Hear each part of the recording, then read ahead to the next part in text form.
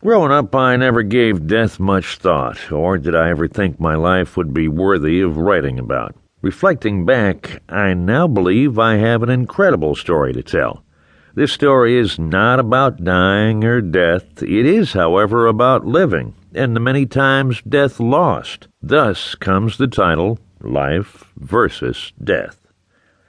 What separates my story from most are the numerous times life won. A few of the events may not have been life-threatening as much as crippling.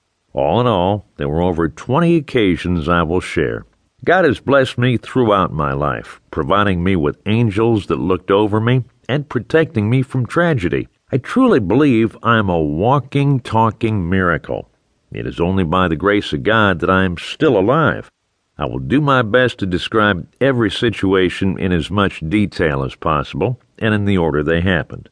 Of course, since I'm relying on memory alone, and the first incident occurred over 55 years ago, the order of events may not be exact. I was born September 19, 1953, during the wee hours of the morning. My father worked as a farmhand, and my mother was a homemaker. I have a brother, Johnny Wade, 4 years older, a sister, Linda Kay, that died at 6 weeks, that would have been 2 years older.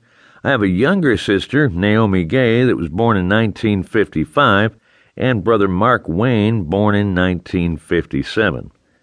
My mother had a very strong faith in God and raised us based on that faith. She was a strong-spirited woman that stood up for what she believed.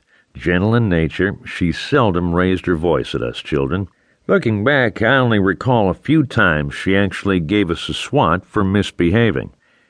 Dad, on the other hand, was a bit more physical and hands-on when it came to correcting us.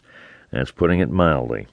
Actually, he was very abusive not only with us children, but our mother as well.